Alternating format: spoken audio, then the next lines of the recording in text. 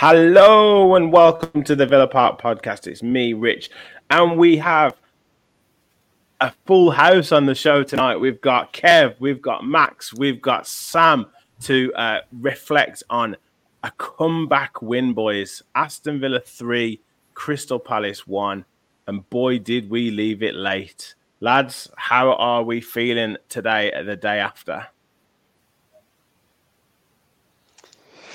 Yeah. Oh well, you said it all there. It was a tense watch on it for about, I'd say, 86 minutes. But yeah, all good. Looking forward to diving in. Nice. Kev, what about yourself?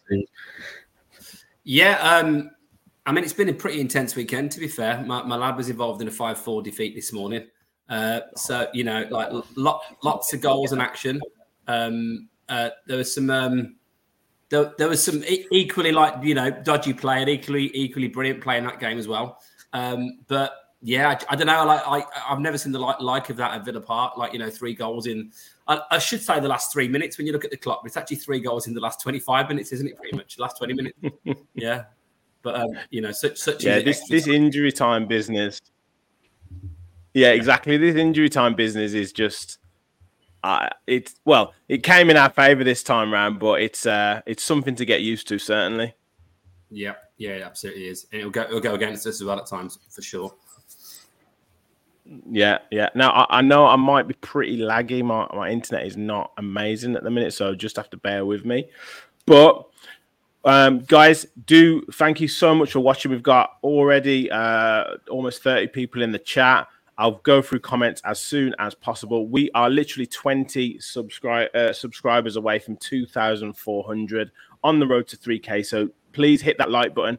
It says at the top of the chat, hit the like button like John Duran hit that thunderbolt yesterday. So do hit the like button, do hit that subscribe button, and help us continue to grow. Max, I'll come to you first, mate. Starting lineup. Like in terms of kind of going through the match in chronological order, starting lineup. Obviously, I guess the headline was Zaniolo starting. What were your feelings with kind of seeing that lineup at sort of 2:00? I was quite happy with it, to be fair. I don't know. That was the only change I thought was maybe expected to see him start, because apparently, I mean, I didn't watch it, but apparently he was good for Italy over the last week or so for international. So wasn't really surprised. I thought he was all right as well when he came in. Maybe surprised not to see Bailey start, because when he's been playing, he has been all right. But bar that, I think it was pretty standard. Yeah. And Kev, I think that was your lineup pretty much bang on, wasn't it? I had Tielemans in for Kamara because. Yes. But other than that, yeah, pretty much bang on. I was pleased to see Nicolo Zaniolo. And I like it. Although we didn't sing that a weekend. So, Palace were singing it for Super Sam Johnson in goal. And I was like, well, you've nicked our song now, so we can't do it. Even if he scores, you'll think we're copying you. No, it was good to have him in because absolutely, as Max said, I think he did pretty well for Italy. And I think, you know, he's got that kind of physical size. He's got skills. Obviously, we saw glimpses of that. Probably wasn't quite his day, but I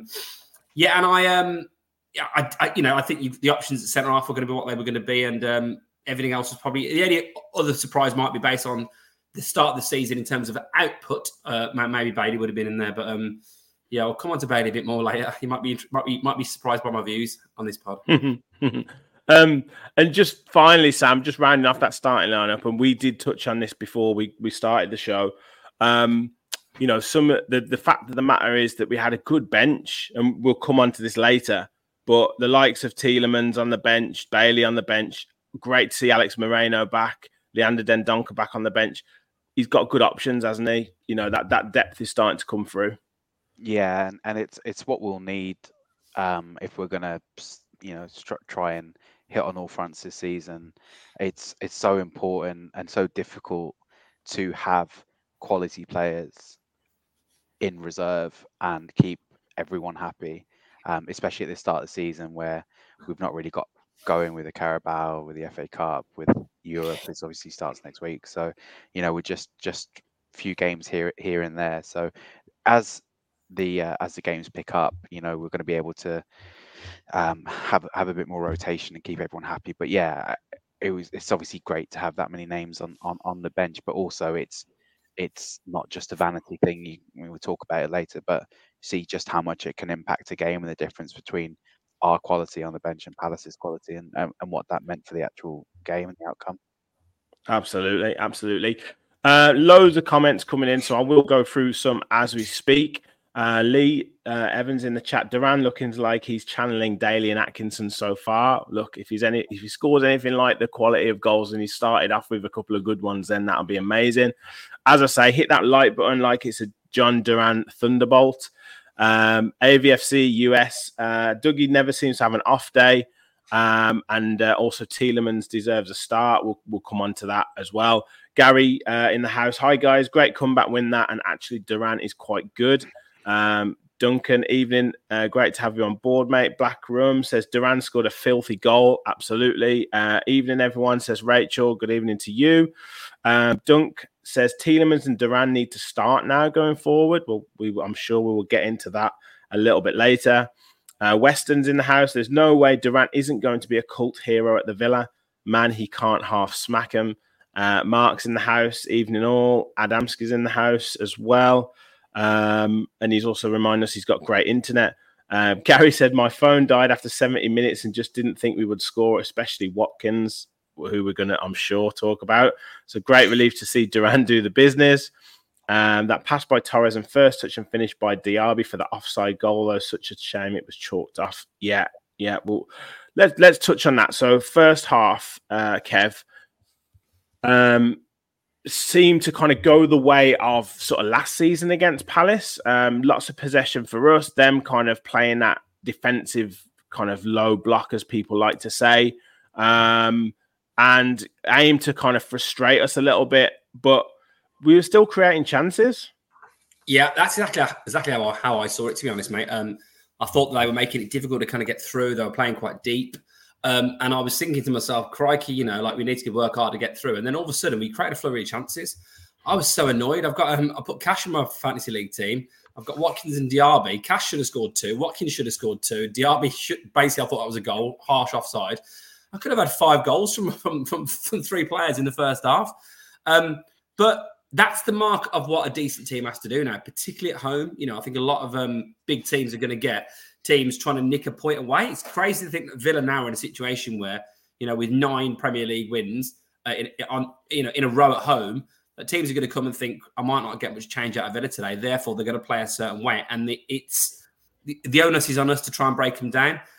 But you can't say we didn't try and we didn't create chances. And again, we'll talk about the quality of finishing. You obviously referred to getting onto Watkins, but I think Cash has been a bit profligate. But then he's getting in the positions.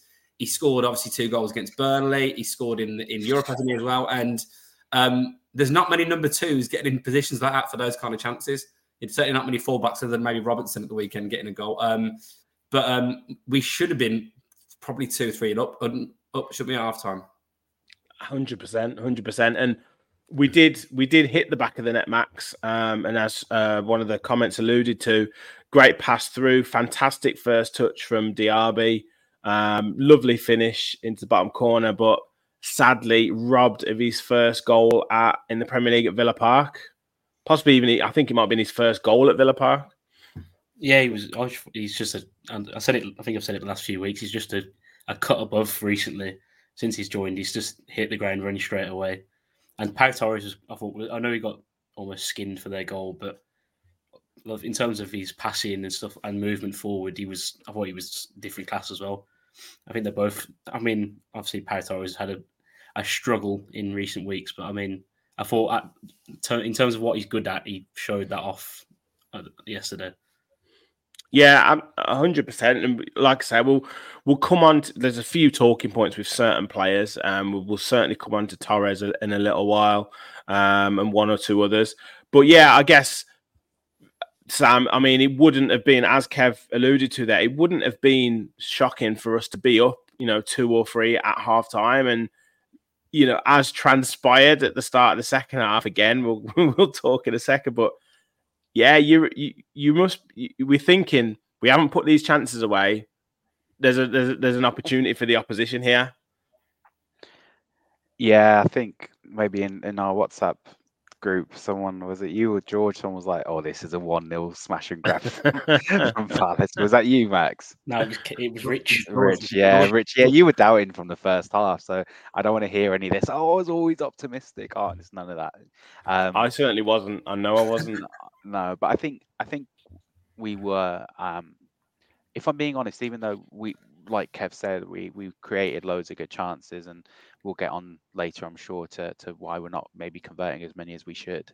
But I don't really think we ever got out of maybe like second or third gear. I think we still had like a few paces to go up, and I think even Unai Emery said after the game, technically we weren't where we need to be. We won that game with heart as opposed to our minds. So yeah, I mean, look, it's one of them. We played well enough against a team like Palace to maybe have a goal or two or even three in the first half, and we're lucky that we were playing against an opponent who kind of ultimately let us get away with that. But yeah, I think there's just so much to excite the Villa fans in that team, and there's just so many different areas where you're like, hold on a second, he's pretty good.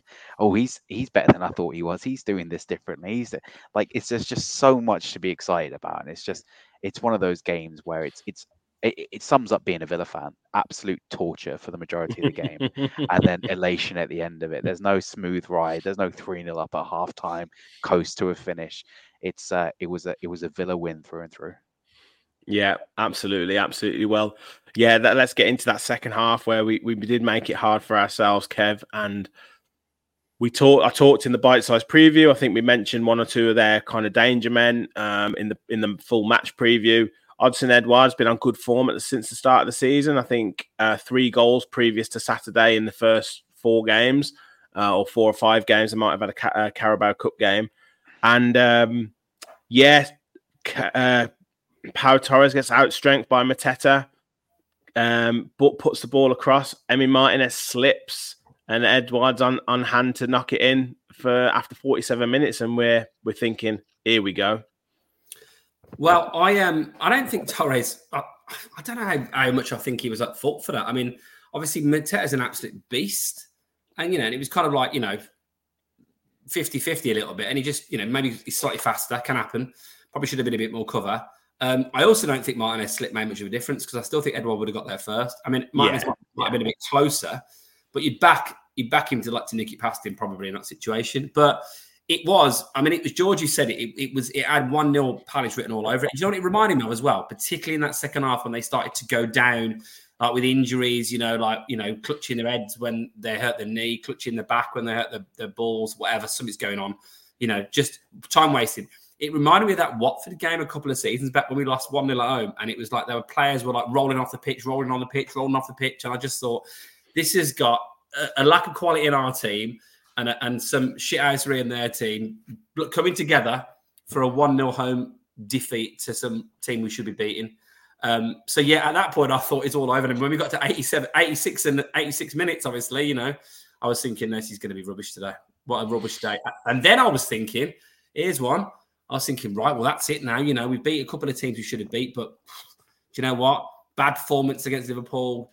Should have been 6 or 7. Newcastle could have been 8 or 9, whatever. Oh, my God, we've lost at home to Palace. Watkins has fluffed his lines. Tiedemann looks like he can't be bothered. Kamara's stropping. It looked like he's stropping. We didn't celebrate for the goal. I'm thinking, oh, my God, Emery's out the door. It's all gone to shit. This is terrible. And luckily, Mr. Duran sorted it out for me. Yeah, absolutely. Well, look, Max, I'll come to you in a minute because I know you were Mr. Positive, but Sam, just everything that Kev says there. Am I Mr. Negative? No. Let me finish. Everything that Kev said there, that roller coaster of emotions.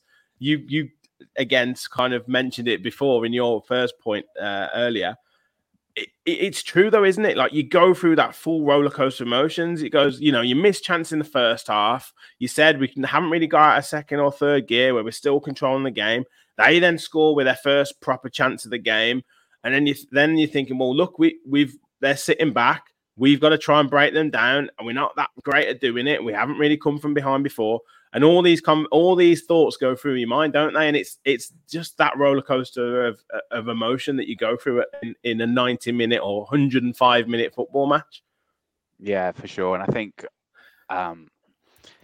it's one of them. And one of the things I will say is, regardless who you're playing in the Premier League, when you miss clear-cut chances, you always wonder if they're going to come back to bite you on the ass.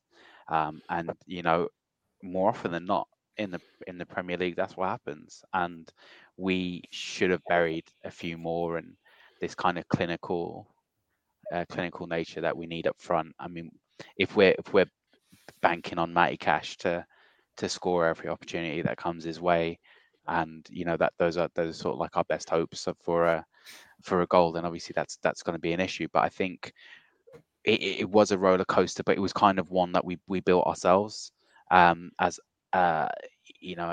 just as in the way that we played. And I think, like I said, it's a roller coaster because maybe previously you wouldn't expect anything anyway, or you'd go into a game expecting that Villa were going to lose. And I think it's this, we caught something really contagious last year called hope. And it's one of them where we and even worse than hope is expectation, and that's what we had. You go in against Palace at home and you think we have to be battering them, and I think that expectation elevates the anxiety slightly. So you go in there, and as soon as things aren't clicking, you're like, hold on a second, we have to win this. And why do we have to win it? Because we're looking at the top of the table. We don't want to fall too far behind too early. And it's all the reason that there's a roller coaster of emotions is because of the expectation and the pressure that we put on the team to win these types of games. So it was stressful. I personally, I kind of was thinking about the whole time the game was going, about your comments recently about us not maybe, or lacking character when we go behind, struggling when we go behind. But I think our record at Villa Park, what is that now? 10 out of 10 in a row. 10 home wins in a row. 9 in in all the Prem. competitions. 9 in the Prem. Yeah, 9 in the Prem. I think whilst if that was at Selhurst Park, I've got no expectation, because away from home we still need to find our feet. But at home, yeah, I mean, it's never over till it's over. And I think I was a bit more hopeful when we actually brought a striker on, and I thought that was pretty useful. Little digs there. No. a little move short coming later. Little palate cleanser. Yeah. Do need to shout out, lads. Stephen Van Leer, who has become an official Villa Park Pod follower by joining as a member. Steven. Fantastic, Stephen. Thank you so much, mate. It's much appreciated. Great to have you on board. We do have membership, like as Stephen said. It's only $1.99 a month to become an official Villa Park Pod follower, and we have members only polls. We have members only competitions as well. So yeah, and obviously you're going to help support the channel. All our content is free, but if you just want to give us that extra little bit of support, then please do become a member. But Max, yeah, onto that kind of, after going 1-0 down in our Villa Park Pod WhatsApp group. Sam, I think was slightly more positive, but you kept the faith, and you were telling us, mostly me, who was like, we're done. We never come from behind. Game over. It's all over. It's all done. You kept the faith, mate. So well done. Where is this newfound faith coming from? I have no idea. I have no idea where it came from. It was, even my dad was saying, "Why are you so positive?" Because usually I'm the least, the worst. But I don't know. I just thought the first half wasn't. I thought the first half was good. I think I was saying to my dad, I was like, if we get one, I think we'll get 3, we'll get 4. So I think I just clung on to that, and more hope, I think, because I don't think they were very good at all. I think they were pretty awful. Like you said about the Watford game, I thought they were clinging on to everything. Sam Johnson sitting on the floor, rubbing his calves for 6 minutes for some reason at the end, which is when we scored. So came back to bite him anyway. But I just thought, I didn't think much about Tielemans, but other than that, I thought everyone was decent.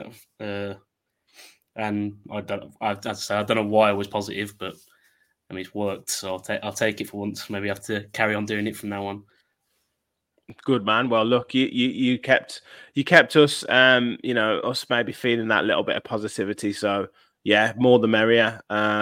Keep it up. But let's get into it then. Let's get on to the we missed a fair few chances. I thought we huffed and puffed a little bit once they kind of scored. I know we hit the post. I know there was and it bounced. There was bouncing off Johnston's head. There was a couple of other crosses across the box. But as Lee sums it up here, a moment of magic from Duran saved our blushes. And Duncan says goals change games and Duran scores bangers. Kev, and what an absolute banger it was. Wow. I mean, what a goal. Out of nothing, really. Another assist for Luca Digne. I'd like to see him do a bit more against some of the big teams. He's a big-time flat-track bully, Digne, but he's got great quality and that left foot, puts it in. I mean, it's chest down, absolute confidence. And then, I mean, he's taken the volley so early. It's only just bounced, basically. He's absolutely lashed it in. I've described him as a competition winner a few times lately. I feel, yeah.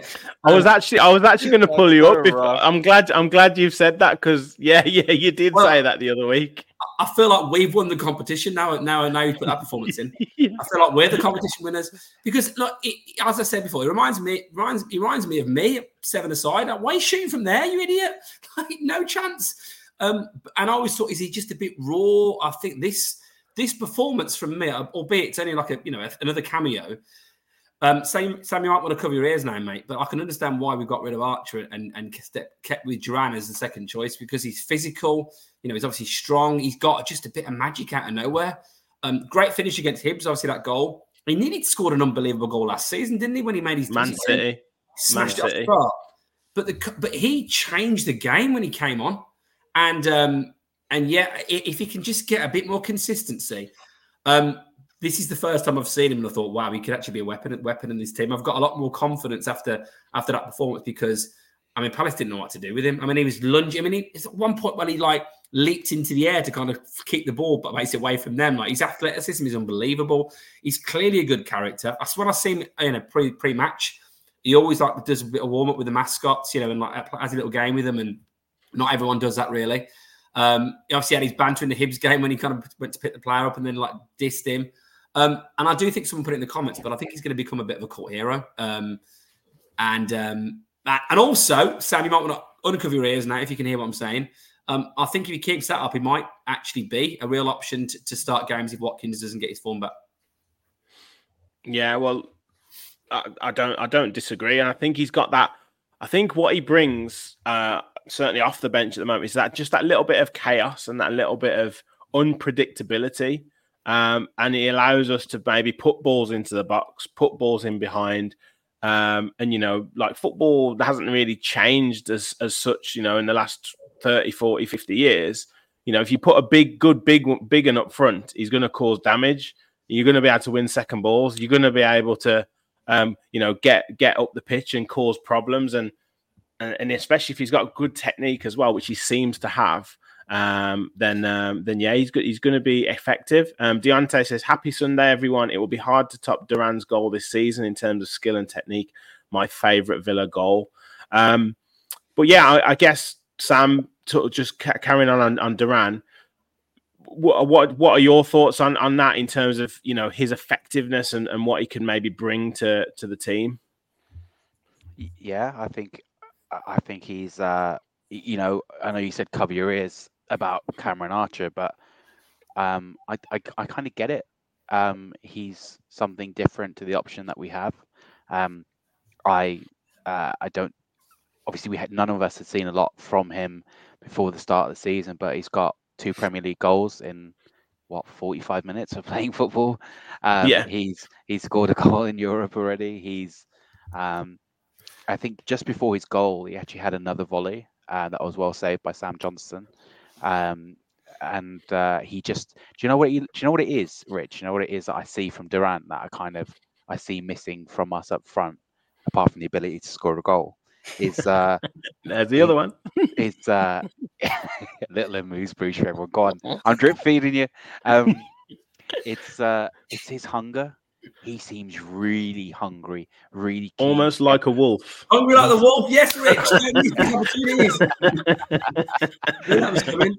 He's I'm sure that's a Duran Duran reference, but I'm not old enough to know them. But you definitely are, Sam. Fuck off.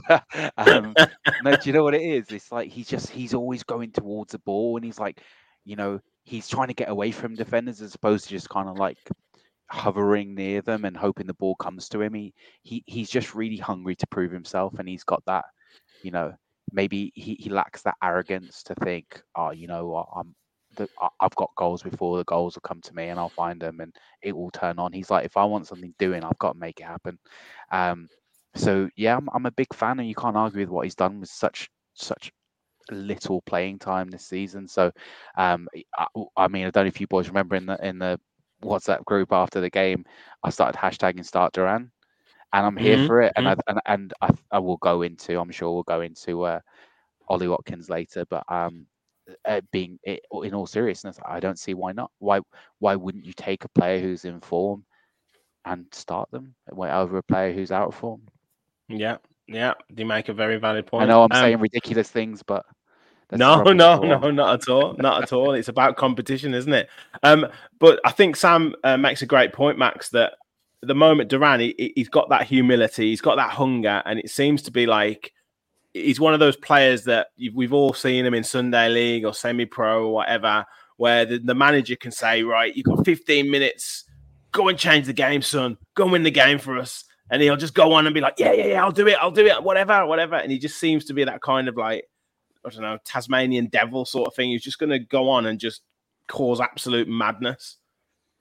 Yeah, I mean, he's different to Watkins. He's big, he's tall, he's physical, he's quick. I just don't want to get too carried away because as we said, like me and Kev last week, calling him a competition winner. Now this week he's a world beater. Yeah, he's a Ballon d'Or he's nominee. 20 goals. Someone just said he looks like Daly and Atkinson. Yeah, he's going to be Benteke version 2. I'm just like, just need to keep. He's 19. He scored a really good goal. I won't take that away, but just maybe a step further back than. Well, I still don't see him start in many games. I mean, he might get a start. Maybe. I mean, to be fair, saying that Chelsea away next week could be an ideal option, just to get in people's faces from the start, and then maybe have Watkins come on to. I don't know, but I think he was good when he came on. As I said, out the oranges. Yeah, just a little bit more in there. Yeah. I just don't want to get too carried away because, as you say, always seems to happen. As soon as we win a game, someone plays well, they're the best player in the world. Get carried away, Max. Get carried away, mate. Come on. Get carried away. He's going to be a Villa hero. Gary says there two Villa heroes in the making with Zaniolo and Duran. Hopefully, as I said, Dunk said Duran reminds him of Dalian. We've got loads of comments. I will go through because there's lots about certain players. Heralio says, my Magic 8-Ball says Duran's going to be a beast. Looking forward to it. Well, look, we all hope so. So yeah, I've starred quite a few of the comments, so we'll get onto that. Stephen, in terms of his membership, said Richie's third score prediction win for me deserves a subscription. Thanks. So yeah, I did say 3-1.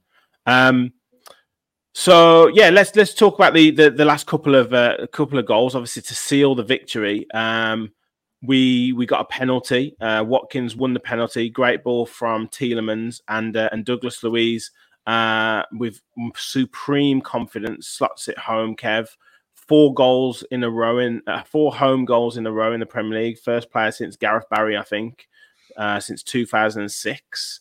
I believe. I don't know if that's like midfielders or like first midfielder or something, but there's some sort of record that Luiz broke. But I mean, he's almost becoming like a real leader in the team, isn't he, at the moment? And I'm all for it at the minute. Yeah, I think it was for the players that obviously had the whole game, other than obviously the cameo sub of Duran. I think he's best player again. And I've said it for a bit of time now. You know, I've got a lot of time for a lot of our players, but I think Luiz is an absolute class act. And you can see it, even like the way he celebrates and the way kind of, way he just carries himself on the pitch. Those errors he was making back in the day, but I can't remember the last time he made a mistake. Luiz. Just quality, and I had absolute confidence he'd score the penalty once the 433-hour review was done, and we finally got confirmed it was a penalty. Alan was hit the screen for crazy. It's supposed to be clear and obvious. If you're there for 4 minutes, it's not clear and obvious, is it? You numpty. Anyway, we won't get into that. We got given a penalty. And I had no doubt he was going to score. No doubt. I mean, Sam, when Watkins is going up there, we're not sure what's happening. So at least that's one thing we're a bit more reassured about. Great penalty, calm. He always seems to put it in the left as well. You think they're having the little water bottles, dive to your right, but seems to do the trick. And yeah, like deep into injury time, and we've turned the game around. Yeah, and talk about that, Sam, in terms of the referee going across to the screen. I mean, usually when a referee goes to the screen, it means he's going to change his mind. But I guess credit to Darren England for sticking to his guns and almost utilising what we think that, or I certainly do, think VAR should be used for. Like where a VAR will say, I think you should go and have a look at it, blah, blah, blah. And then the ref goes, actually, no, I'm going to stick to my decision, not letting VAR referee the game for the ref. Yeah, I mean, I'll probably caveat what I'm going to say next with, if I'm being honest, I don't think it was a penalty. I'm just being honest. I've watched it back like a million times. I think he gets the ball, then he gets Watkins, and he gets more of the ball. I think it was a really good, fair challenge. And I take your point. I think we would have been really pissed off. If that had gone against us, we'd have been livid. And I think, I think it was one of them things. I don't think it was a dive. I just think it was he got tackled, and but when he went to the screen, I was like, oh, here we go. He's gonna change his mind, because that's what they always do. And then whilst they were showing the replay, I thought, well, he's gonna change his mind because it's not a penalty. And to my surprise, he said it was, and he came back and he gave us that opportunity. And like Kev said, now we have we have to wait 5-6 minutes. That's a lot of pressure for the penalty taker. And obviously, Dougie knows that he knows he's taking that penalty. If it comes his way, he has to wait 5-6 minutes for that to come, and he's cool as you like. And it's nice to finally have an assured penalty taker. And it was a brilliant penalty. I think even if the keeper had gone to the keeper's right or players left, I'm not sure he would have saved it, because it's a brilliant strike. So yeah, I think it was one of them. We don't get a lot of luck, if I'm being honest. Not many things go our way, so it was just our time, and we'll take it gladly with both hands and move on. Yeah. Let's round it off then. So Max, the icing on the cake, in the 115th minute or something like that, as you said, Kev, before, was all Crystal Palace is doing, and obviously then going to the screen and all that with the penalty. So it was validated in terms of the amount of time. But icing on the cake, win was sealed. Richard Sutherland's match prediction, score prediction was set up to be correct when Tielemans released Moussa Diaby down the left-hand side, ball crossed in, and Bailey, nice control and a nice finish to seal the victory. Yeah, I mean, just Diaby again, just perfect. I mean, I will say, I think most Villa fans will agree. I'd imagine I was certain Bailey had screwed himself over taking a touch.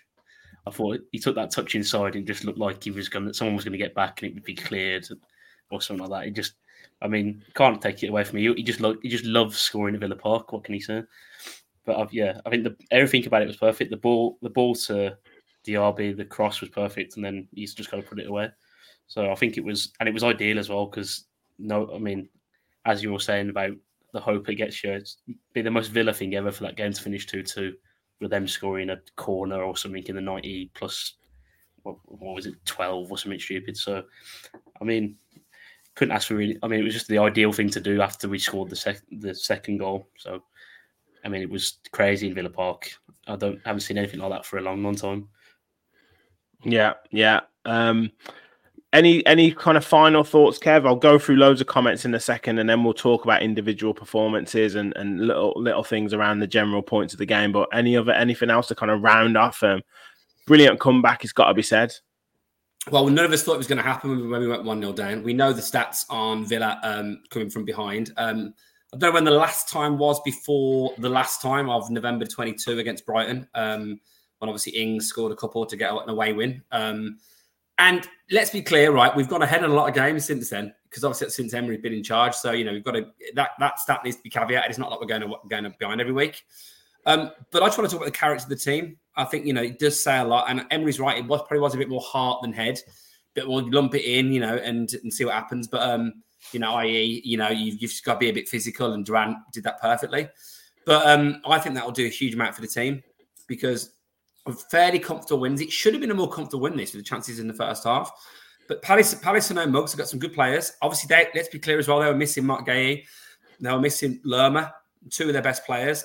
They've obviously got their talisman over the years, Zaha not there, so they're trying to rebuild after that. I thought Eze was the best player on the pitch. I thought he was brilliant. I thought his touch, what he did, created stuff. I think I would absolutely love him at Villa Park, but I'm sure a lot of other teams better than us would as well. So actually, for what it will do for the team, you can still have team spirit, the way they were, the way they were kind of bonding, the celebrations. You just hope that really starts to build. And look, 9 Premier League home wins in a row, 10 in all competitions. That's a great record now, and it really has become. I don't know how I feel about the word fortress, but it really has become, as they say, a fortress at Villa Park, hasn't it? And that's something we are just not used to as a club. Yeah, 100%, and I think we need to get used to that. And it's quietly become that. There's not many pundits that say teams aren't going to get a result at Villa Park. There's no one saying that. There's other grounds where people say, no one's going to win there or whatever, but no one's really said it about Villa Park. And 9 home wins in a row in the Premier League, different types of teams as well. We beat the likes of Spurs, we beat Brighton, obviously Palace. So it's not as if we've just flat track bullied it. We've beaten some pretty good teams. So long may it continue. Absolutely. Gary said we're better than these teams, but it was a struggle, to be fair. Michael's in the house. Good evening, Michael. Dunk said, I've been a Villa fan since 1980. Yep, never an easy time. Gary says, all that nonsense with the delayed penalty decision, it was 100% penalty. Was Diaby offside? Yeah, I think it was his knee maybe that was offside. How can your knee be offside? I know, exactly. I know. It's ahead of the defender. Yeah. Letter of the law. Where's the advantage for the attacker? Sorry. They draw a line. This is the Kev rant. You obviously saw Paul Heckingbottom going for it, right? Oh God! Oh my! Do you know what? His mouth must be so dry from all that salt. Bloody hell! He had such a bad time. But I do think he makes a point. If Spurs are doing something, then he has to rechange what he's doing. They go and kick it long. No. What, you going to take 30 seconds for each goal kick when you're 1-0 up? It's nonsense. Well, his point was around how basically they're messing it all up, aren't they? And I just think all these VAR decisions of what's going on, I think just have daylight. Where's the advantage for the attacker? I don't like the yellow cards for the time wasting. I actually hate time wasting. Even when Emi Martinez did it last season, or if it's a Villa player, or when Ashley Young used to do it, I've always hated it. So I'm I paid good money to watch football, not to watch people sit down and roll around on the floor trying to. You're wasting my time, not everyone else's time. And so I'm all for it, but just add the time on at the end. I don't like these yellow cards for every little bit of time wasting. I think it's a bit silly, personally. Yeah. Guys, we've got over 90 people watching, which is phenomenal at 10:10 at night. Please do make sure you hit that like button. As I said before at the top of the channel, like John Duran smashed that shot in the other day. So, 91 people watching is fantastic. So thank you for all your support. Do hit that subscribe button. And as I say, hit that like button. With 20 away from 2,400 subscribers, so phenomenal support to the channel. As Gary has said, you cannot be 100% positive as a Villa fan, just not possible.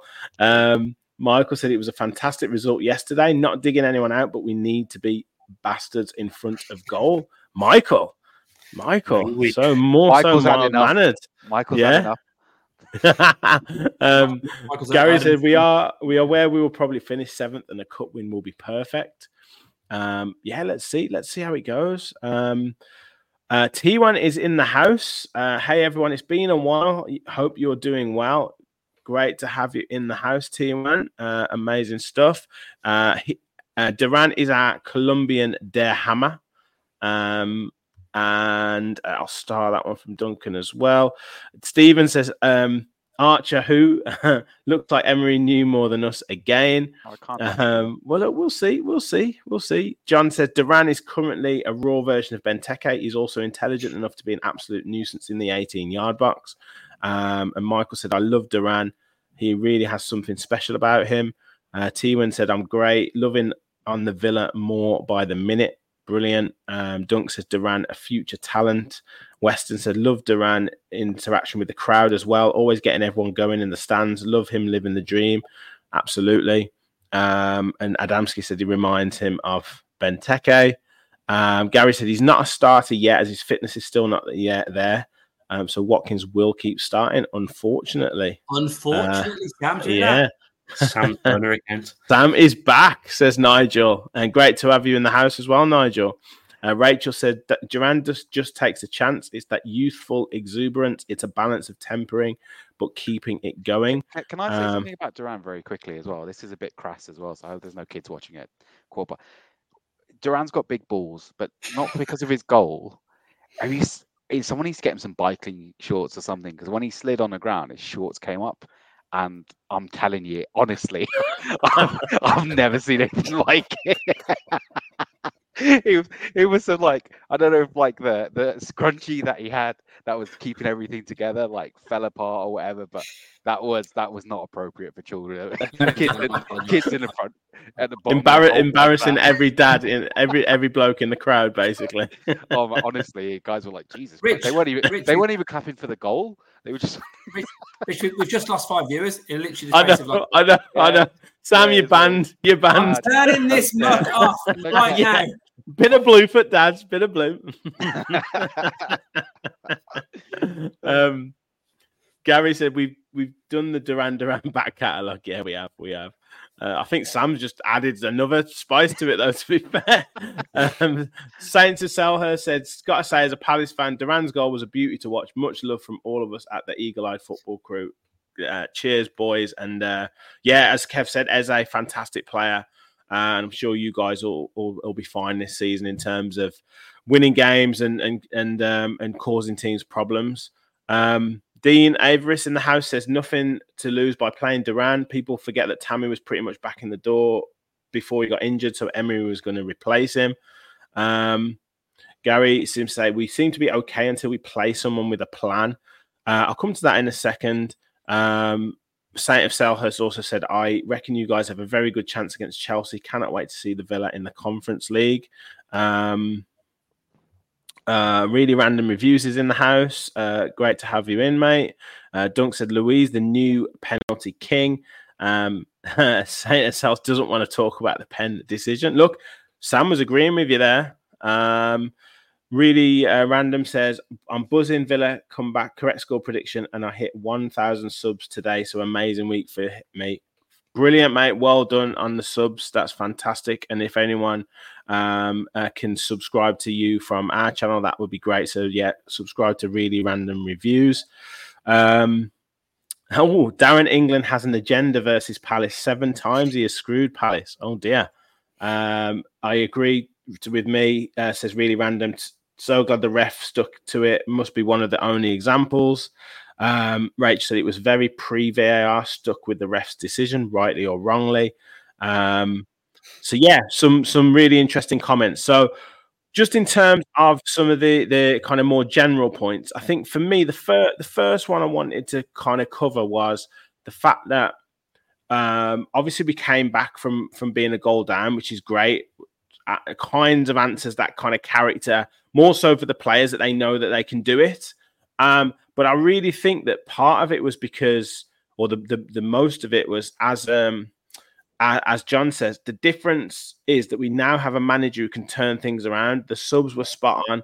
Look at Duran for Bailey's goal. He pulled back and created space for Bailey. But the general point, Sam, is that the substitutions and the fact that he's making the substitutions. So one, he's got the depth on the bench. He's got different options. And two, he's prepared to make them.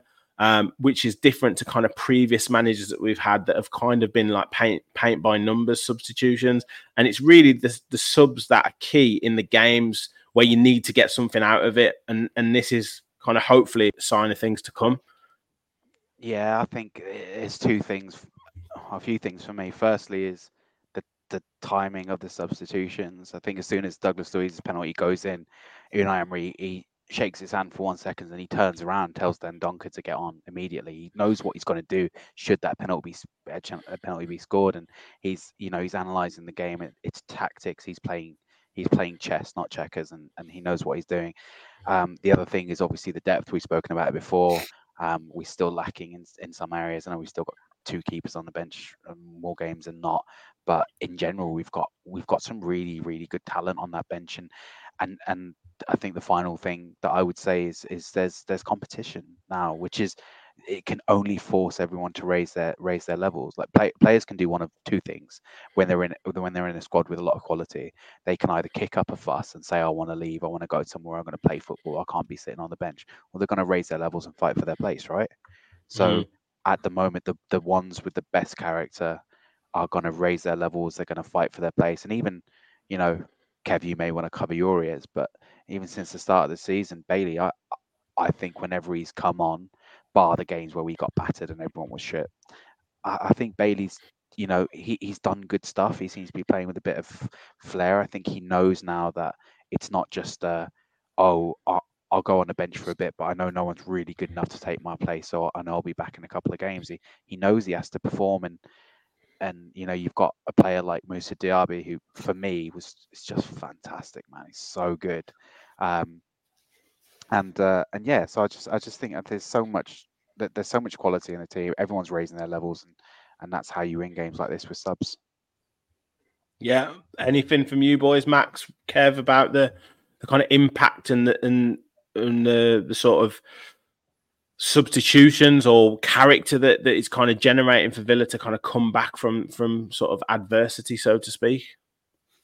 Well, we were able to almost go for it, pretty much all out attack, with the team still staying as it was, kind of thing. With Tielemans coming on for Kamara, he was more offensive, but at the same time, if they were going forward, he was still adept. And then Bailey for McGinn, that also just meant we could go forward more smoothly, I felt, because McGinn was kind of doing his usual, just like he was kind of everywhere, as he always is. But then as soon as Bailey came on, you almost had to you had 4 up front, and that just made different things possible. I think it was, I don't think Tielemans was particularly great considering all his moaning, but he's got the assist for the penalty, so can't complain too much. There's also a comment from someone that says, "Is Sam small or is he really far away?" Just made me laugh. I'm far away because I'm not on a laptop. I'm on a computer. Just like the idea that you're really that small. I don't know. You might be a giant, Gary. I'm 5'10", so I don't know if that's small nowadays, but I don't think so. I'm pretty big around the middle as well. So. Actually, Kev, I wanted to ask you a question just regarding that, in terms of, I know a few people have mentioned Kamara maybe wasn't, I don't know whether he was his most effective, but whether and also when he was on the bench, whatever, maybe he wasn't jumping up celebrating.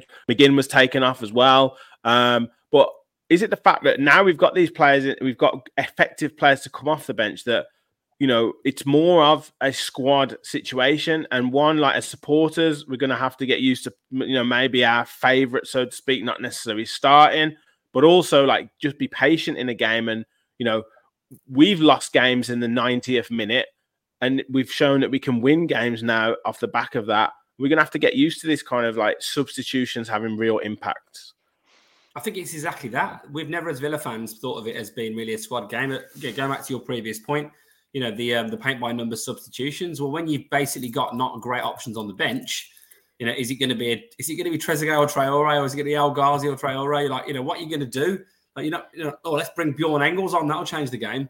You're not going to do a fat lot. Now we've got real quality we can bring on, effective players, and actually this season, Kamara, I don't think has been at his best. I think McGinn's been quiet in the 2 away defeats. I think he's been really quiet, and I don't think he was particularly great at the weekend either. Normally, his best player usually on the pitch alongside, like, a Louise maybe, or Diaby this season. But I thought he was quiet. But it just goes to show, when you have key players. Ming is what a key player is for us. McGinn wasn't particularly great. Watkins' form's terrible, and yet we still got a 3-1 win. So yeah, and look, all the subs contributed. You know, Duran obviously got the goal. I mean, Sam said it as well. He had a really good shot actually before that Johnson saved, like a half volley. Tielemans, I thought, looked really off it, and then what a great pass through. To be fair to Watkins, he did take the pass into himself pretty well, turned, you know, kind of got it out of his feet, and then obviously there was the decision. And let's come on to it, Sam. I had my ears uncovered for that bit, mate, because I've got to say, for the first time, get ready for this, right? Because there's going to be some surprise people out there. I thought Bailey was really good on Saturday, and it's the first time I've watched him, and I've thought, clip that, Max. Clip that, Max. Yeah, I thought to myself, like, lovely little like run against some people, and it didn't look like he fluked it, like he dragged it one way, nicked it past the other side. I thought he looked composed for his finish. He controlled it. I thought it was the right thing to do, you know, because he had time to do it. And I just thought he looked decent, and I thought he looked like the kind of player he could be. Maybe his position is to be an impact sub. Maybe that's where he'll be better at, because you know, maybe when you're going for a game and you're not going to be defensive, because defensively he lacks. But yeah, I was actually like really at the end of the game. I remember thinking to myself, "Am I bipolar? Like, what's going on?" Like, yeah, I think he likes playing with Diaby. I think he's got. Yeah, I was just exactly going to say that.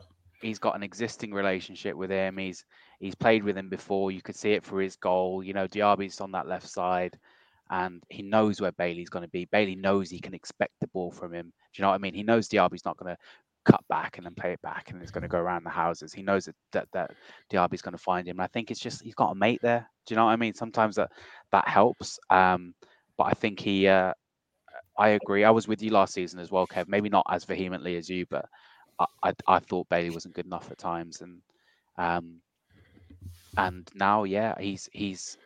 I think he doesn't need to be an impact sub. I think he can, through that rotation, there are going to be games that suit him better, and there's going to be games that aren't going to suit him. And I think he can be a real asset to the squad, which we'll need. We need him.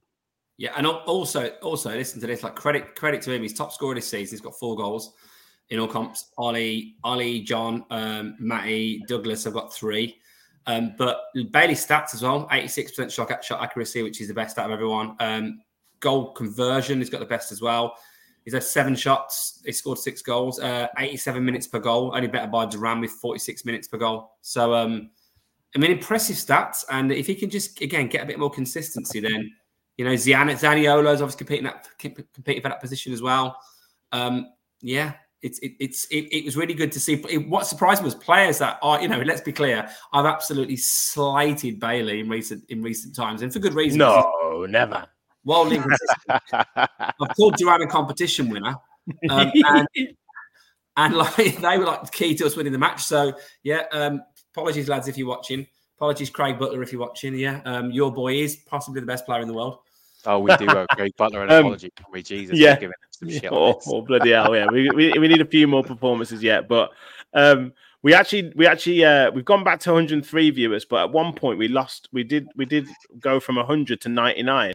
I think we might have lost Gary for a bit because he just fainted when you were praising Leon. Can't believe it. But yeah, I mean, I think I agree with pretty much everything that you boys have said on Leon Bailey. Sorry, I just read all the comments. Which one? Aaron's. The latest one. Aaron is back. Right, we'll talk about him in a minute. We can't hold it any longer, but I just want to point on the Bailey situation. Deontay said the Bailey and Diaby connection that worked so well at Leverkusen is now cooking at Villa. Weston said, "Did you see how Diaby celebrated Bailey's goal?" And yeah, I guess that's the thing, isn't it? Like he's got a friend in terms of, or they seem to have a good partnership. And they know where each other's going to run, which helps. Always options for players on the ball. We talked about a couple of years back, or when Emery first came in last season with previously McGinn, his passing was terrible. But then all of a sudden, when Emery comes back in, McGinn's passing is better because he's got options that are closer to him. He can make passes. Now Bailey's got options in terms of someone to play with, someone to kind of work off. He's starting to look a bit better, a bit more confident. And like you said, Kev, the competition, and the pressure is not necessarily just all on him. You've got Zaniolo, you've got Diaby, you've got Watkins, you've got Duran, you've got Jacob Ramsey to come back. You've got Matty Cash who's contributing with goals. You know, you've got players here who through our system, but also through their own ability, can also score goals. So I think all of that kind of links together and means that we're getting a better, hopefully, and more consistent or more effectively on Bailey. He just needs to do it in away games now, or one or two of the away games. But I certainly think, you know, the likes of, you know, say we were playing a Man City, or say we were playing a United or Liverpool, you know, particularly at Villa Park, let's say, to bring him on with 20 minutes to go in the form that he's in now would be kind of dangerous for these teams, you know, especially if they've had to face Diaby, or they've had to the physicality of a Zaniolo or something, and then you bring in the likes of Duran and Bailey off the bench. I think it would be really dangerous. So long may it continue. So look, let's address the elephant in the room, because I've starred about 30 comments on it. And I think Duncan said the question. I'll go through loads of the comments. Is this about Russell Brand? Yeah. No, let's not get into that. you built this up so much now. I'm wondering if it's like a real massive story. It is for Villa fans, and I think it will be for the foreseeable future. Brand? Have I missed something? just Google it afterwards. Yeah, just we won't talk about it on the show. Dunk says, "Will the Watkins fanboy channels in quotes ever accept valid criticism?"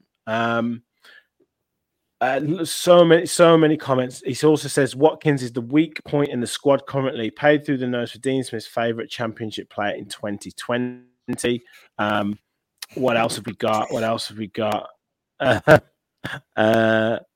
Yeah, so I mean, essentially, Sam, I'll come to you first. Obviously, Aaron with his comment, Watkins, he doesn't want Watkins in the team.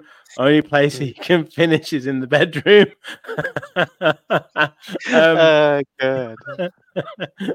But yeah, what do we do about Ollie Watkins? I've put your message out on it, Kev, you know, the other day in terms of backing him, and we've almost got to back him, and we hoped he would kind of turn it around on Saturday. But like I say, Sam, I'll come to you first. But the way he kind of snatched at that shot, that one-on-one in the first half, just shows like a lack of confidence at the moment. And yeah, I know you said before this will be your last kind of word on him, but where do we stand with Ollie Watkins? Yeah, I mean, look, I've said that this is my last stand on Ollie Watkins about 40 times now, and I'll probably continue to say the same thing. Max, you're probably going to want to clip this at some point as well. Look, I'm going to try and be as reasoned as I can in this, because I've been banging the same drum about Watkins for. I mean, you guys must be so sick when you see my name on a text and Watkins underneath it. You must just ignore it at this point. I think George is probably George is close to leaving the group. Yeah, but I think this is the point, and let's dissect it properly, and let's try and be reasoned about it. Ollie Watkins has served a purpose at Villa. When he first joined, he matched the talent around him.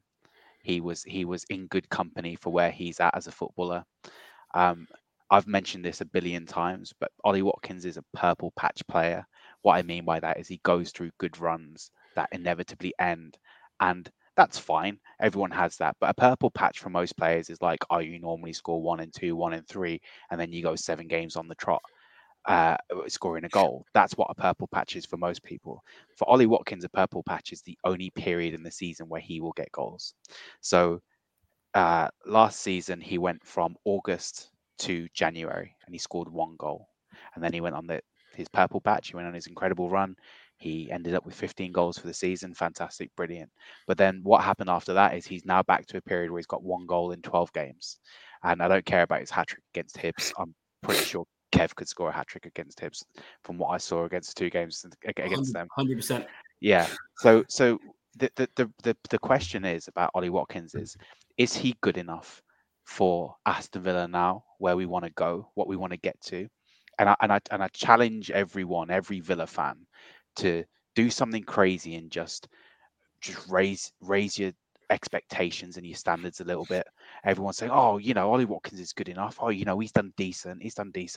Raise your expectations, raise your standards. Say, do you know what? Actually, 1 in 12 isn't good enough. for our only real striker, our only senior striker. John Duran's come in and done well, but he's unproven, he's untested. He's 19 years old, coming from the MLS. He can't be the one we pin all our hopes on.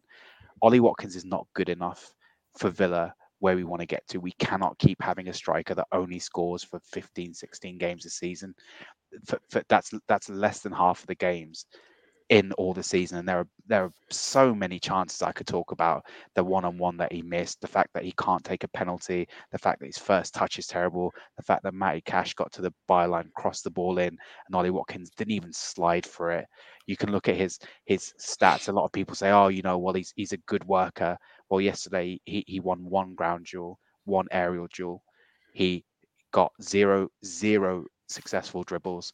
He got three big chances missed. He is just, if you look at his numbers throughout the game, it's just awful reading. He doesn't provide anything at the moment. It's not like, okay, he's not scoring goals, but he's contributing massively. He's not doing that pressing from the front that he used to, because Unai Emery has specifically told him not to. That's not his job. His job is to score goals.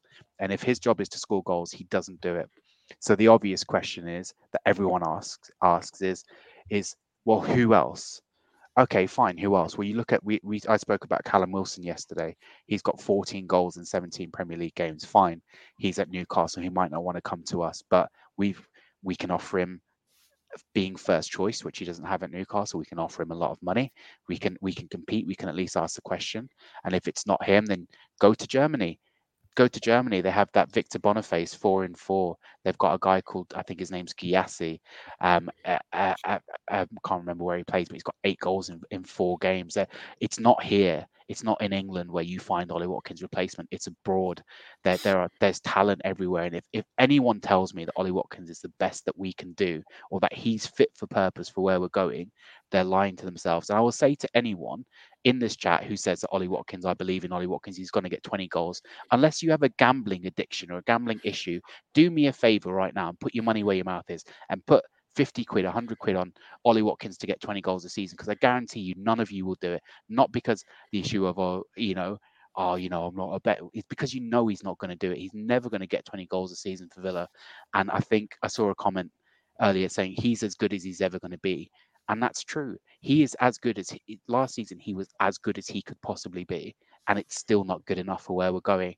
We're going to lose games because of it. We're going to miss chances. We're going to miss European football. We might miss the Champions League. We only need to finish 5th this season.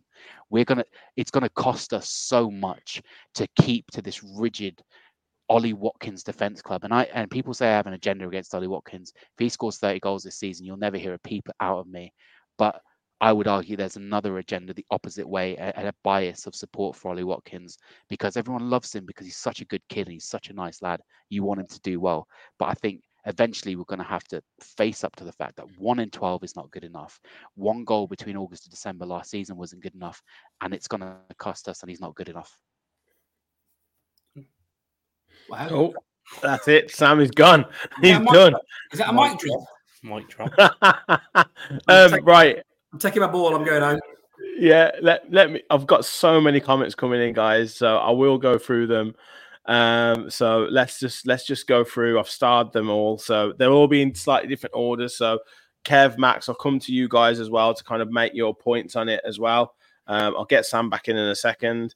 But yeah, Dunk says Watkins is the weak point in the squad currently. Played through the nose for Dean Smith's favourite championship player in 2022. Michael says Watkins will score 20 plus this season. Let's not jump it on him. And John says, I wonder, is Watkins' contract becoming a distraction for him? Just sign it and go on a run, Ollie. So yeah, maybe so. Maybe we'll come to that in a second.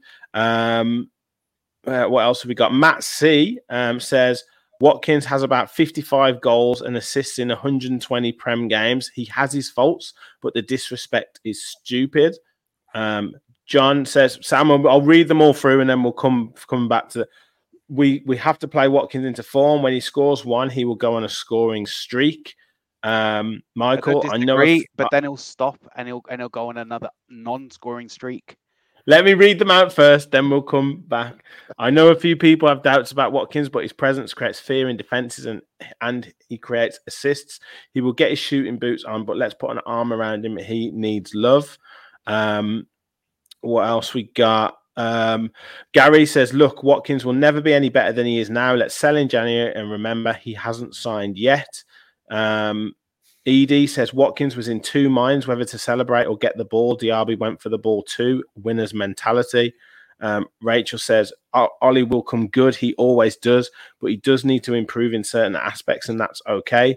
Villa will create chances, but as I said before, we need to convert, but I believe Watkins will start to bang them in. Rachel also says, I think part of it is pressure, expectation, and lack of confidence. He needs to improve clinically, but he does give a lot to the team and how we play. Adamski says, apparently Gareth called Ollie and told him, although his form is enough to get him in the England squad, he still needs to play for a big club. I don't know about that, but we'll see. Steve says, while Unai still believes in Watkins, us as supporters need to do the same. He obviously a confidence player. Fanboys digging him out every week doesn't help him or us up the Villa. T1 says, to be honest, I don't even know what to say about Watkins. He gets paid for goals, not to run the channels. I don't care what anybody says. He needs to do better for T1. Weston says, let's face it, Watkins isn't top notch, is he? I think that's one part of the jigsaw puzzle we're now missing, and that's a top striker. I reckon our big money signing next summer will go on a striker. Gary said, well said, Sam. Can't go 12 without a goal in the Prem as a striker. It will cost us. Edie says, who do we get in to replace Watkins? Rub says he doesn't score at the moment, but he doesn't have so bad games either. Got the penalty yesterday, hit the bar, which could have been a goal. Don't be unfair. And who's the alternative? Gaz Oaks says Watkins is the third best striker we've had since the Premier League started. These arguments drive me mad. Michael said, I agree, needs to take his chances, but believes he will come good. Gaz also says 2 assists and 2 penalties won this season. How's that not contributing? Wilson is older and not a big enough improvement. What's the point? Blackroom says, when would you get to replace Watkins at the moment? Alan says, Watkins, love him, puts his shift in him at the moment. Don't think he would finish a good dinner. Let's hope he improves. Gaz said there's like 4 players in the last 5 years who's hit 20 goals in the last 5 years. It's a stupid argument. And again, Blackroom says, who do you get to replace? Can I respond to Gaz, because he's putting about 60 comments there. It's not a stupid argument by stupid people. It's a very valid argument that I've backed up with numbers and statistics and facts. Talk about Ollie Watkins' goal count last season. I don't think he was in the top 10 Premier League goal scorers last year. There were wingers who outscored him. There were Callum Wilson, who came off the bench 20 times and outscored him, got 18 goals last season. Look, let me clarify this. I'm not saying Ollie Watkins is a bad footballer or he's not a Premier League player.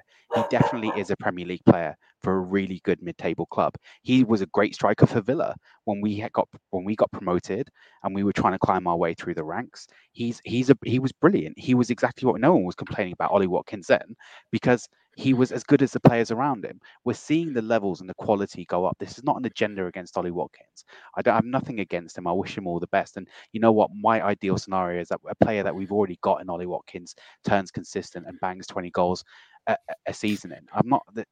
It's not a stupid argument. This is just based in fact. And we have this conversation about Ollie Watkins time and time again because he constantly goes on these runs of not scoring. And it's not, look, George said earlier, it doesn't cost us anything because we're still winning games. Well, it does cost us because we don't win every game. And I'm not saying we should win every game, but let's take the Newcastle game, for example.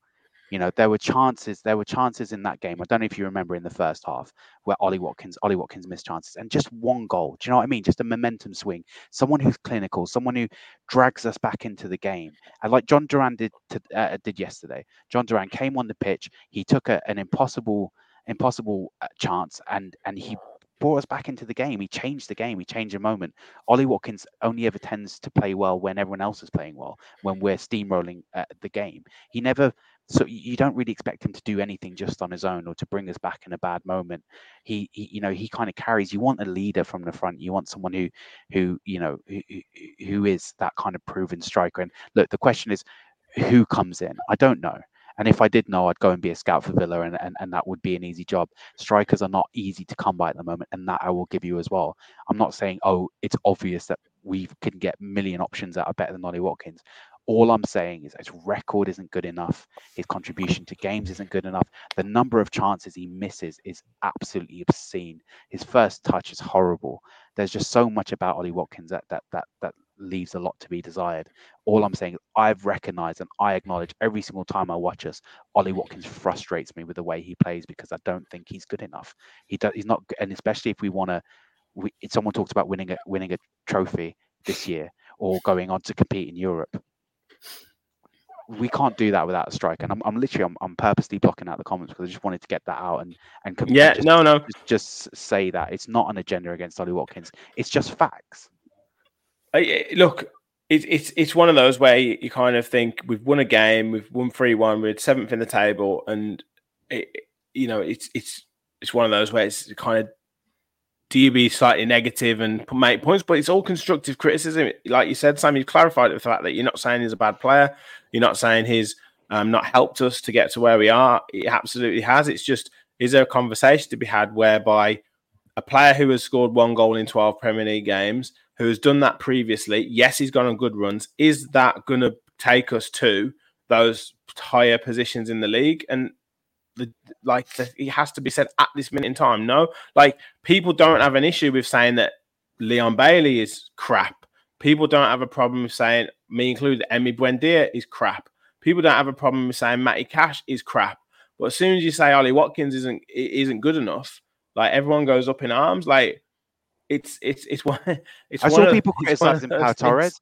Criticizing Pau Torres. He got more passes into final third than any other player in any other game this weekend from centre back. But people are allowed to criticize him, and it's fine because he is a bit lightweight at the back. Everyone can have their opinions. And Gaz is comparing him to Haaland. Look how much Mings got. Yeah, I'm not saying he won't be a better player, but I'm just saying we've had Ollie Watkins for long enough to know what his pattern is. He's a purple patch player. He will go through he will get better. He will go on a scoring streak, but then he'll drop off again. And that's not the kind of consistency that you need at this level. Gaz, you can talk about Haaland missing 30 big chances, but he got 46 goals in 40 games. He didn't get 1 goal in 12. So let's not compare Haaland and Ollie Watkins. All I'm saying is, I thought we should have done it in the summer, but come January, we need to go out. We need to find a striker. Keep Ollie Watkins. Keep him at the club. He fits. He serves a purpose, and I'm happy to have him here. He's a good lad. I'm happy to have him here. Go out and supplement him. You need to get a better striker and make Ollie compete, because at the moment there's almost no pressure. Someone said it earlier. Duran's not good enough to start, or he's too raw to start for Villa. Yeah, that's probably true. So what's our only option is to play a striker that isn't scoring. Someone tell me how that makes sense. Gaz says nonsense. Watkins gets more stick than anyone apart from. I don't think he does. I think Leon Bailey is the one who gets most of the stick. I think what I put a message out saying, I'll put a slightly tongue-in-cheek message. The may your apology be as loud as your disrespect. And there's people still saying that he's shit. There's people saying that he's crap. So look, to me, Bailey gets the most criticism out of anyone. And look, you expect it with wingers, you expect it with strikers. They're the ones who get the big bills. They're the ones who are there to kind of win you the games, and I totally accept it. But it's you can't Leon Bailey, 100%. Yeah, of course. We love these discussions, and this is part of the reason why we love the comments. We read the comments. We have these discussions because this is what we are as a podcast. I appreciate Gaz's position on it, and it's fine.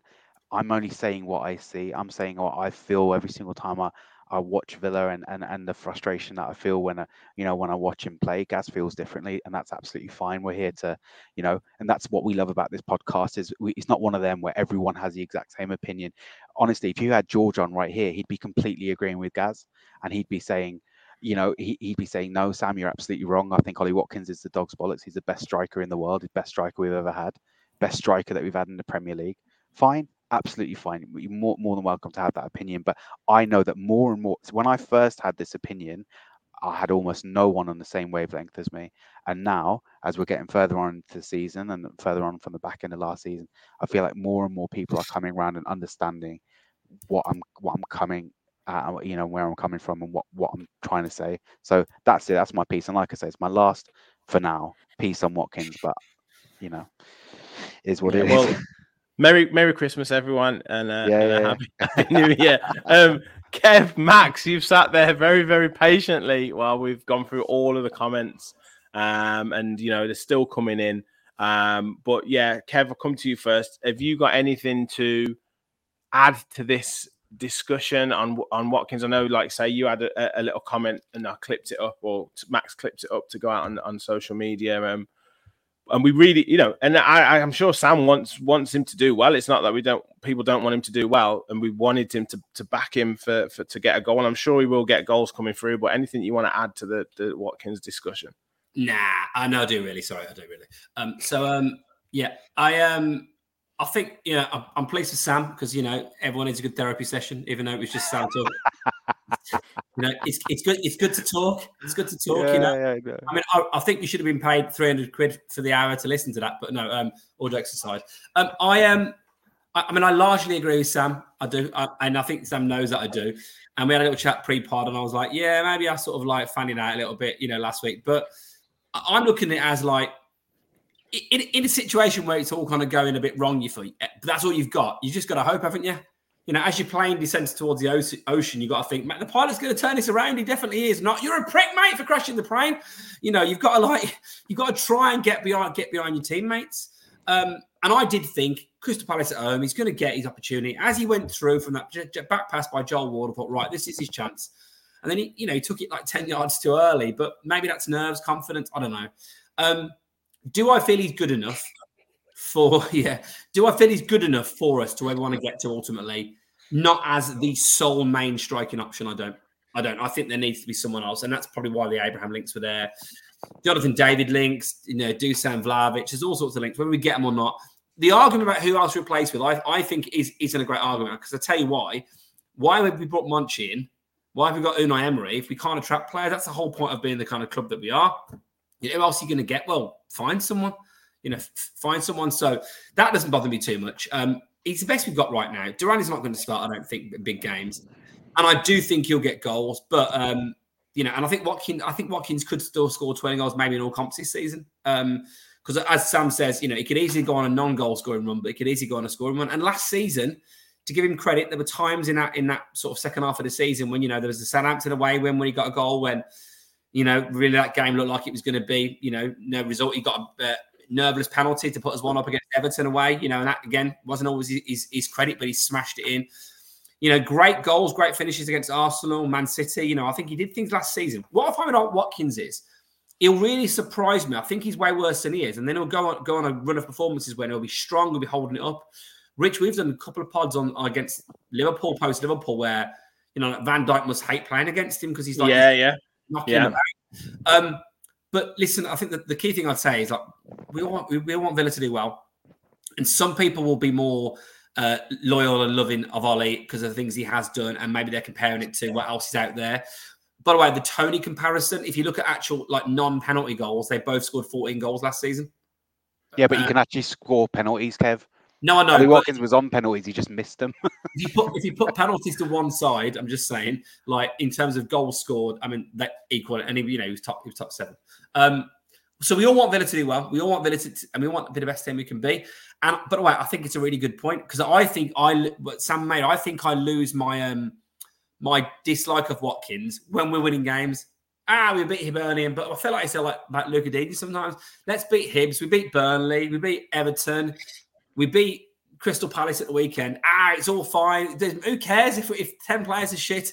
Because, you know, Martinez has scored a hat-trick, you know, whatever. Duran scored a goal. But actually, if you to analyse it, maybe a goal in that first half against Newcastle does change it. And maybe if that Salah goals is given offside and then Watkins scores a chance, he won up against Liverpool rather than one down. I mean, there's all sorts of permutations. We all want Villa to do the best we can be, but unfortunately, we are where we are now until January. So I look at it and think, I just think we've got to get behind this situation, because I do wonder sometimes. We can talk about it, but once that pressure builds, I alluded to this earlier on. Like, if we had not beat Palace, because if it had been that what looked like was going to be a 1-0 smash and grab, I think there'd be a lot more heat now than it's out there. So, like, for the club to have a successful season, I just think we've got to stay positive, and maybe in the background we can talk about it clearly because we know that's our job to do it. Not paid, but that's our job to do it. But I really hope, I really hope we can get through because we're going to need him. We're going to need him this season. Yeah, and the thing is, I keep all of this here. Like when I go to Villa Park, and I go and I sit in my seat every week, then I'm behind him. You're not. You got Watkins. He's a prick flag. You hold out. No. I'm not near that. Do you know what? Honestly, 25 people to hold it out. It's the biggest sign of the crowd. I'm with him. I'm not gonna go there. I'm not gonna boo him. I'm not gonna, But it's just after the game, you sit back and we literally have to analyze it. So we come on and talk about it, and it's just observation. But I'm with you. He's what we've got now until January, and he gets my backing, as in I'm willing him to do well. But I can't help. Sammy's probably what we got until summer. Yeah, I mean, he's definitely what we've got until January. Probably what we got until summer, and until then, I've got his back. I want him to score because I want Villa to win. I don't really care about Ollie Watkins personally.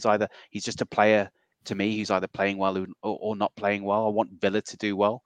It's not like previously when you had Jack, and I personally was invested in him doing well. We've got a great team of players. I just want the best players on there playing well. So I'm not wishing. George said in a text to me, he's like, I almost feel like you want Watkins to do badly to prove your point. Absolutely not. I would love to be proven wrong. I would love for him to go and get 20 goals this season.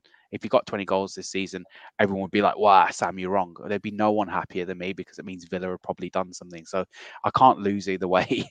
But yeah, let's see what he does. I'm with him. And I don't want to cloud, what a fantastic game it was yesterday, what a performance it was by loads of other players, and what a comeback it was. Something very rare that the fans don't get a lot. I don't want to always talk about Watkins, but whilst we're on the subject, well, look, he's a talking point, isn't it? And we've covered Bailey, we've covered Watkins. We'll round off the show because we've got 115 people watching, which is absolutely phenomenal.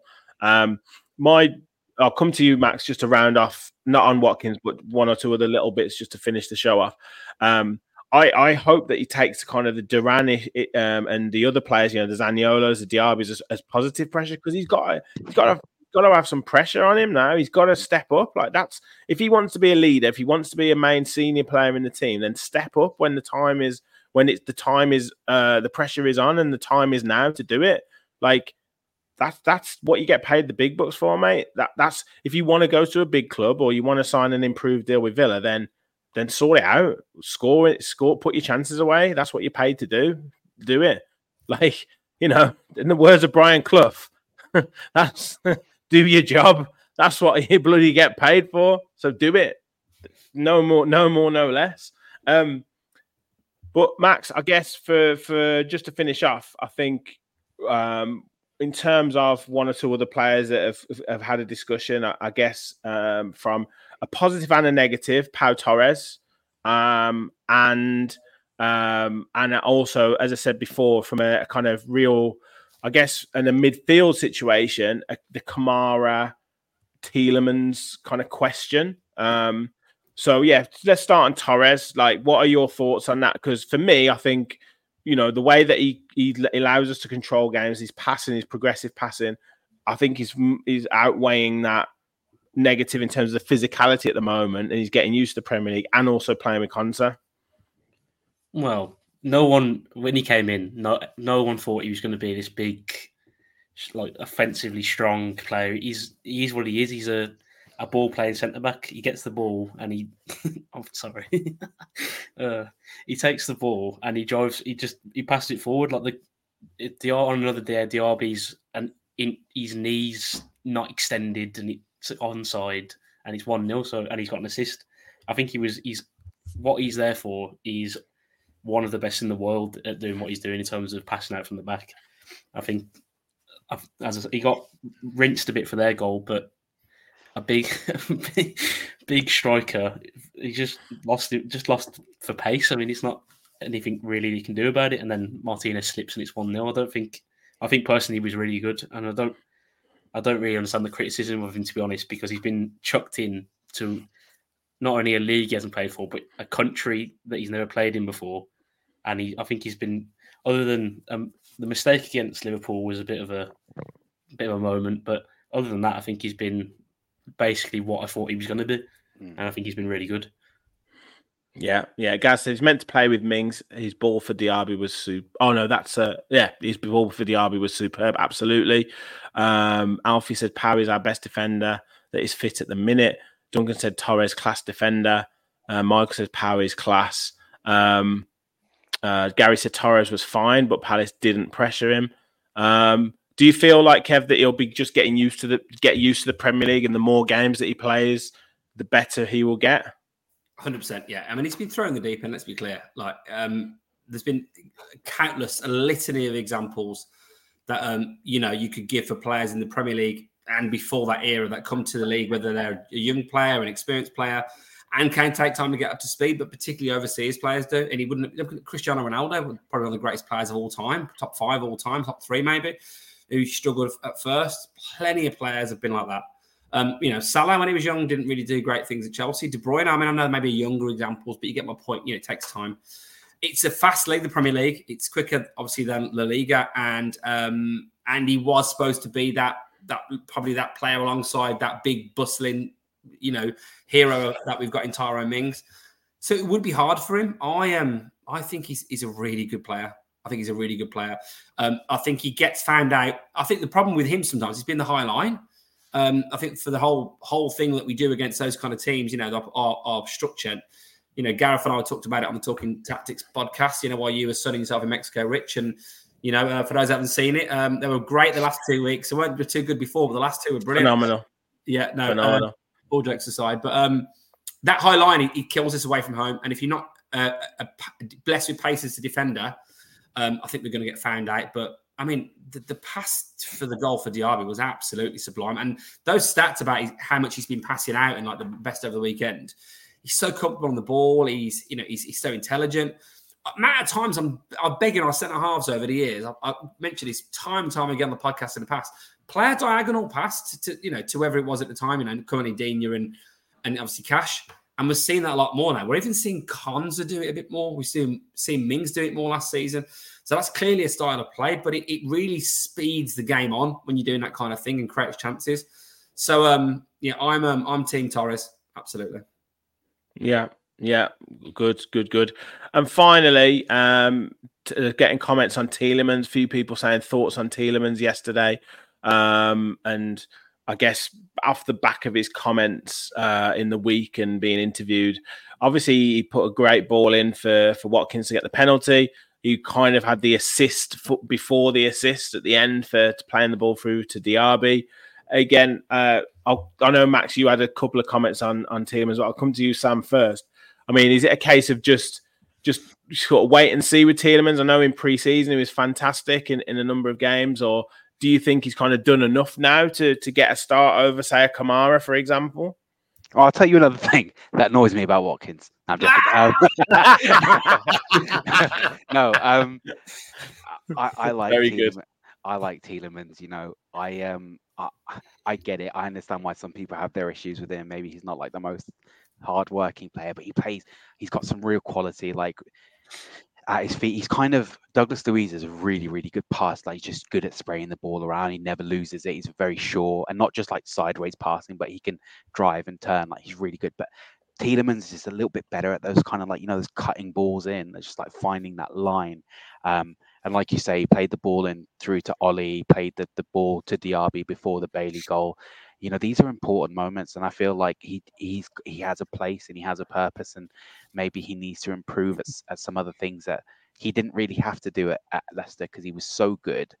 He was just he just did what he did, but then he needs to improve his game. But I love Tielemans as a signing. I like him as a player. I think, maybe in games like against Palace, where we're going to have, 65 to 70% of possession, I wouldn't mind kind of letting Kamara sit that one out when we're not going to be doing as much defending, and give Tielemans kind of reign to do you know what? Gaz, me and you outside. No. I like him, and I think that in those kind of games where we're going to have most of the ball, and like Kev said right at the start, we're going to have to break teams down. I like the idea of bringing in Tielemans alongside Douglas Luiz to start picking those holes and moving things a bit quicker than Kamara does. Yeah. And Max, you were kind of slightly critical of Tielemans when he first came on yesterday. Maybe took his time to get up to the pace of the game, etc., etc. But yeah, I guess a couple of influential passes. But are you kind of waiting to see a little bit more from him? I would say. Yeah, well, that's basically the same thing as Sam said in terms of the sign. As a signing, I really like it. I always thought he was really good at Leicester. I think there is a good player there, but he just seemed to.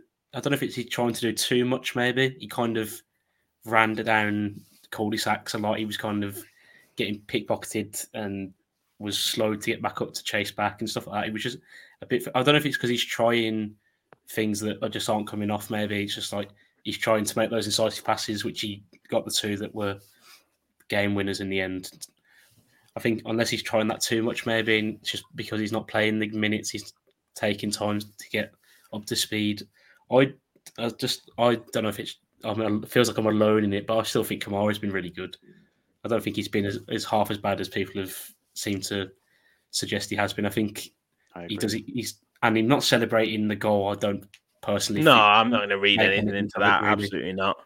Yeah. And then I think, especially I think yesterday he was for what he does. I don't know what he's because he also makes it possible for Digne and for Cash to be in positions where they are, especially Cash, because a lot of the time Kamara's sitting in a back three with the centre backs. Well, that's what Emery said yesterday, didn't he? He said they've been trying that with Kamara dropping into the central defence to make a back three, and he has obviously got. Yeah, he's obviously used to that because he has played as centre back before. So yeah, no, I've never disputed the fact that Kamara's not a fantastic footballer.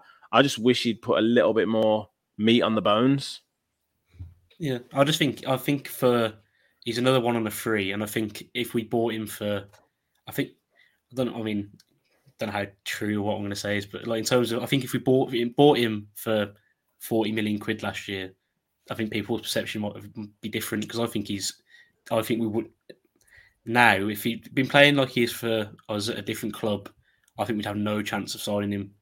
I think he'd be going off to Man City to be Rodri replacement, that kind of. I think he'd be that kind of player. I just think for where we are, like Sam saying, with Watkins probably not being where we are at the minute, but for where we want to be going, I think Kamara is one of the best players we're going to find.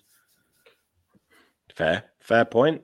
Last little mention on another player, Ezri Konsa. He always seems to go like not unmentioned. And I know Sam, you wanted to kind of maybe praise him a little bit in terms of his contribution, and still not in the England squad. I don't know why he doesn't choose Portugal, to be fair, but yeah, I mean, I guess he's kind of Villa's Mr. Consistent, I would say. Yeah, I think he's played or started, or was it 41 games on the bounce? I heard in the commentary or something yesterday. He's brilliant. I just wanted to point it out. He's always been a Rolls Royce of a player. I know when we had that kind of sticky Steven Gerrard period, he lost his touch a bit, he lost his flair, but he's just, Mings getting injured could have been so catastrophic for Villa, and Ezri's just kind of stepped up, and he's kind of shoring up Pau Torres where maybe he kind of lacks. I think people don't notice how many times maybe like Pau Torres is kind of caught out by the speed of the Premier League, and Ezri Konsa just comes over and covers, and he's just kind of looking after his centre back partner, and I just think he's brilliant. And not only that, he allows Matty Cash to get forward, and Matty Cash has been getting into some really brilliant positions up the field this season. And maybe on another podcast we talk about that. But I think Konsa is just so classy because he covers that right back position, he covers his centre back, and also his mate on his left, and he's just brilliant. And I don't think it can. I personally, I don't even know what number you would put on Ezri Konsa if we were to sell him, but.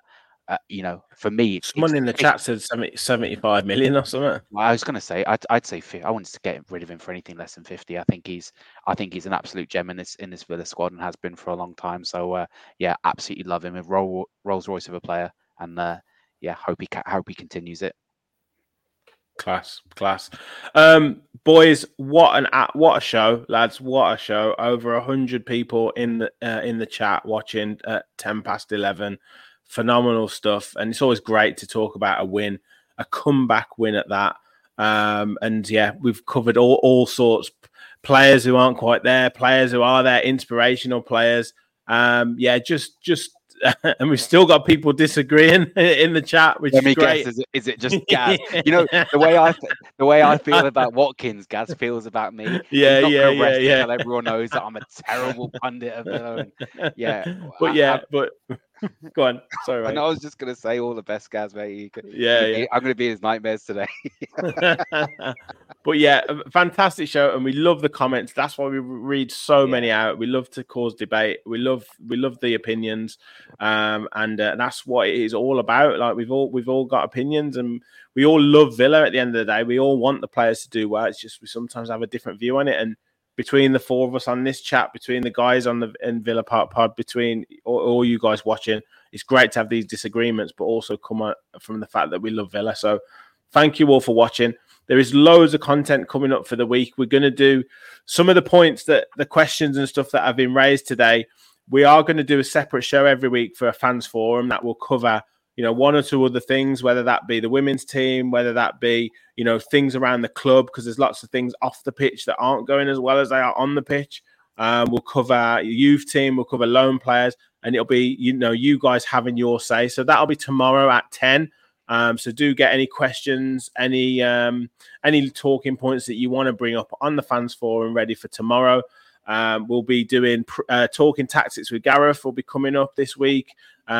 We've got match preview for Legia Warsaw. Proper Conference League starts this week. We've got match reaction to that game. We've got match preview for Chelsea. So much stuff coming up. So do stick with the channel. Hit that like button. Hit that subscribe button. Help us on the road to 3K. But lads, as I say, thank you so much. Thank you for all of you in the chat. And as always, remember, we all follow the Villa. Thanks, everyone.